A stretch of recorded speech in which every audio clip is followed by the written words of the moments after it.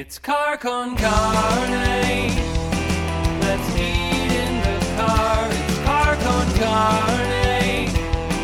And now here's the star of our show, James Van Alstyne.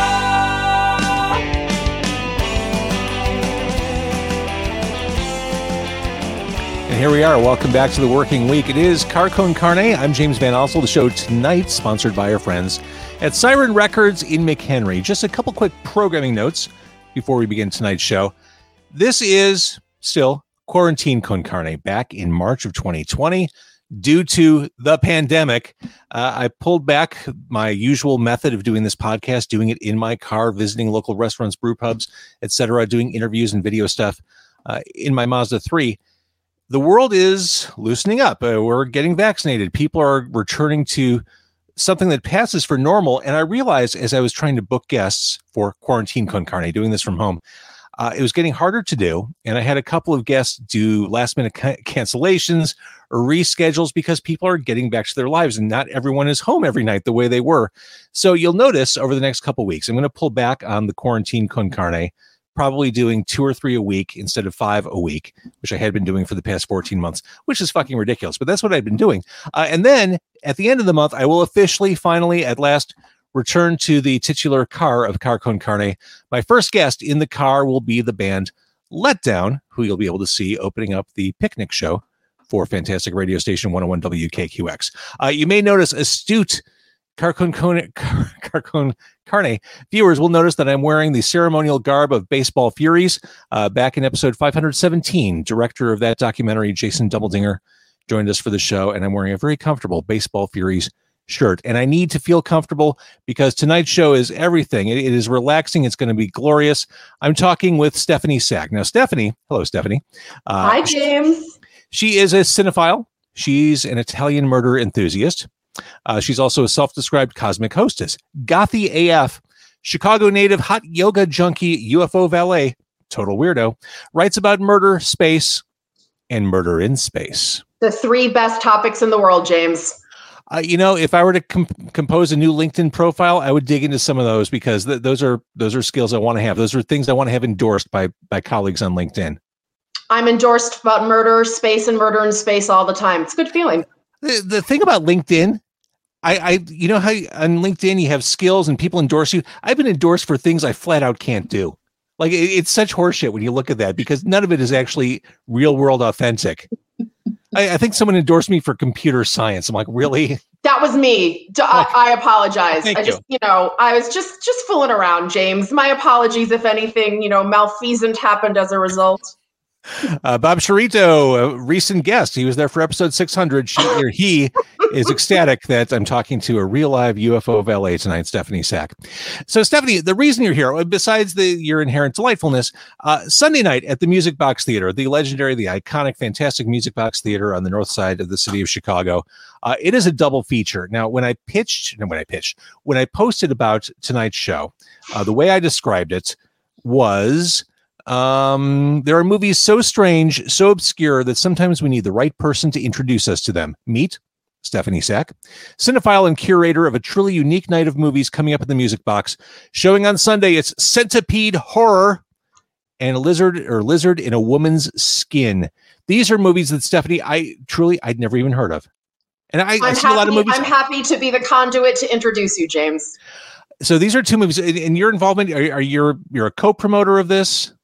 I am indeed a co-promoter. I'm very lucky, obviously, the Music Box being in our backyard, especially during these times when people are going back to the movies. It has been open quite a bit during the quarantine. And in order to celebrate the opening up of Chicago and to get ready for a really fun summer, I am indeed co-hosting this double feature of Centipede Horror and A Lizard in a Woman's Skin. I love horror movies. I love obscure movies. I love B movies. I love trash movies. It was exciting. Yes, and yes. It was exciting to go down this rabbit hole, and it'll be more exciting to see these movies on Sunday night. Let's start with Centipede Horror, because really, this is everyone's horror. This is something that will make everyone uncomfortable. This is a movie made in Hong Kong in the early 1980s. Yep. The description: after his sister dies under mysterious circumstances while on vacation, Wai Lun decides to take matters into his own hands. Soon enough, he discovers a family curse, battling wizards and centipedes. Lots and lots of centipedes. And that's the elevator pitch. Done. Sold. I'm there. I mean, a preponderance of centipedes is just almost everyone's nightmare, really. And then when you throw in wizards and revenge and Hong Kong, it's all things all the time. So this is what is known as a Category 3 movie in Hong Kong. Correct. Category 3 is pretty much akin to what we would call X in using our own ways to look at movies. And it is rated X for a reason. It's extremely gory, extremely violent, extremely trashy, extremely disturbing. And if you like those things, it's, like I said, it's all of those things all of the time. So the description of Category 3 films in Hong Kong: no persons younger than 18 are permitted to rent, purchase, or watch this film in the cinema. So yeah, which means every teenager is going to see this film. Right. It's like the warning sticker on a CD back in the late 80s, early 90s. That was totally. A nice effort, but ultimately useless. Now, for those who are unfamiliar with Category 3 movies, I'm just going to read some titles because really you don't need to see half of these. Some of the titles are just fantastic. Horrible High Heels, that was from 1996. You may remember that one. Lots of movies about rape. A surprising amount of rape movies, which you definitely don't need to see, but there's Rape in Public Sea. Girls Unbuttoned. As opposed to, Dudes Buttoned, apparently. Girls Unbuttoned. The least sexy X-rated name you could think of. I mean, okay, that's kind of wholesome in a way. There's Robotrix. With an X. Yes, that's actually one of the more well-known ones, and it involves sort of an animatrix and tight costumes and bosoms and all that good Category 3 stuff. The one I want to track down came out in 2001, Human Pork Chop. Well, I'm Jewish, so that's not something I would do. Yeah, not kosher. No, not kosher at all. 1994, A Chinese Torture Chamber Story. No ambiguity there. I'm sorry. That's what you're getting. I mean, I could lose myself in these. Sexy Soccer. Soccer is such a dusty, tiring sport, isn't it? I was never good at soccer. It's a lot of running. If someone wants to try to convince me soccer is sexy, good luck. Girls Unbuttoned. Okay, so the Centipede movie. This is a Cat 3 movie. It's going to be bananas. It's going to be disgusting. It's going to be offensive. It's going to get under your skin. Here's the beauty of it. This is not the sort of thing you can find on Netflix, Amazon, etc. Being able to see something this bonkers at a place as awesome and as iconic as the Music Box, that's a great night out. That's a great return to the new normal, or return to normal. I will say Category 3 in general is not my wheelhouse whatsoever, but I think it's important to be able to screen content, films, cinema like this, because if something is prohibited, I think it's probably even more important for it to be seen at some level. So Milo's been commenting on the live stream we're doing here. He said, centipede horror is no Ebola syndrome, but it's certainly a thing. Noted. I'm so glad it's a thing, and I'm even more delighted it is not anything remotely like Ebola syndrome. He's a connoisseur. All right, so that's part one of this evening. Again, we're talking Sunday night at the Music Box, that fantastic place on Southport, at the Music Box Theater. The second movie, now this is all about you. This is what made you say, I want to co-promote this. I want to be involved. This is one of your favorite movies, and I'll let you set it up. Everything you said is true, James. So this film is called A Lizard in a Woman's Skin from 1971. Came out of Italy by a fantastic director named Lucio Fulci. If you haven't heard of him, perhaps I can contextualize a little bit. He is a peer to Dario Argento, Mario Bava, Sergio Martino, that whole group of guys. And this group of directors, specifically out of Italy, between the years of, let's say, 69 and 89, put out a ton of films that are called giallo. And the reason they're called giallo is because they were all based on pulp novels, and the covers of the novels were all yellow. And in Italian, the word giallo translates to yellow. So it came out, these films came out looking, feeling, sort of acting in a similar way. And they all revolve around the glamour of murder, the beauty of pain. Everything is very colorful and psychedelic and very strange. And a lot of it is the result of sort of a post-war psychology. A lot of it is the result of film being very accessible at the time, and the Italian film industry really coming into its own in a way that was state supported, basically. But this particular film, within the dozens and dozens and dozens of Giallo, really stands alone. It is an Olympian entry in a 20-year period where films were coming out left, right, and center. But one of the main reasons why this film really stands alone is because it is astonishingly beautiful to look at. The psychedelia, the murders, the cast, all of it is really elegant and strange and inviting in a very weird way.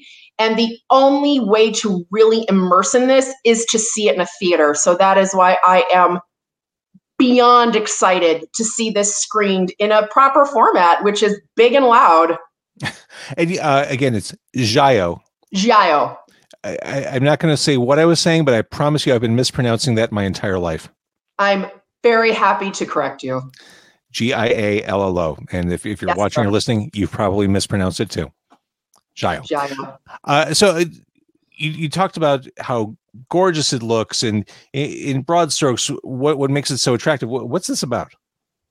Well, that's a really good question. And the brass tacks of the plot involve a woman who is young and beautiful, and she is the daughter of a very successful politician. She's married to a very attractive man. She has a beautiful home, beautiful stepdaughter, and she is a repressed lesbian who is obsessed with her neighbor who likes to take a bunch of drugs and have lesbian orgies. So there's some tension right there.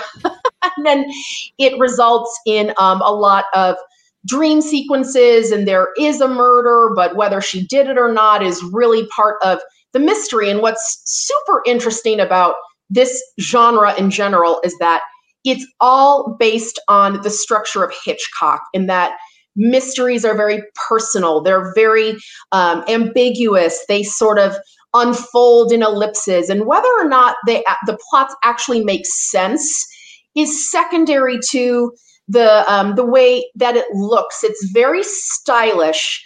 The editing is very in your face, lots of time jumps.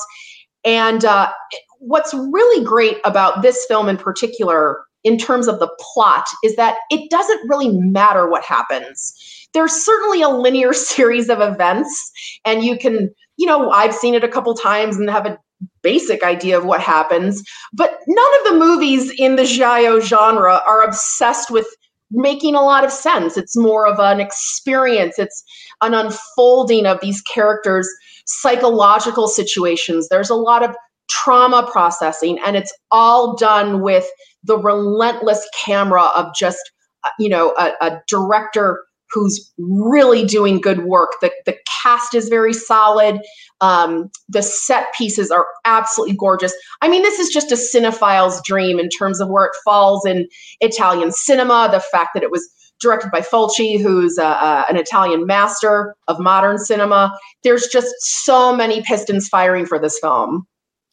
Sold. And I like the fact that you pretty much managed expectations for someone who might be going into this not knowing what it's all about.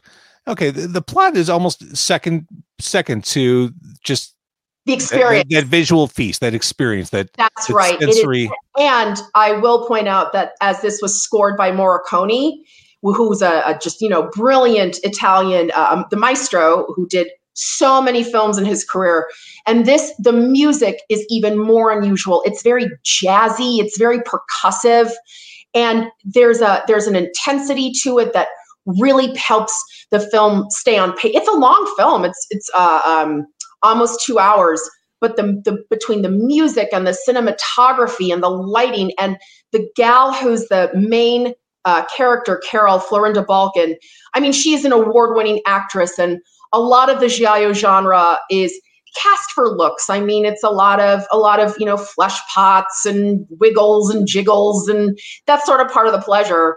But Florinda Balkan is a fantastic actress and really does a lot with a little. And she's just, what she does on screen, there's a lot of, again, Hitchcock references.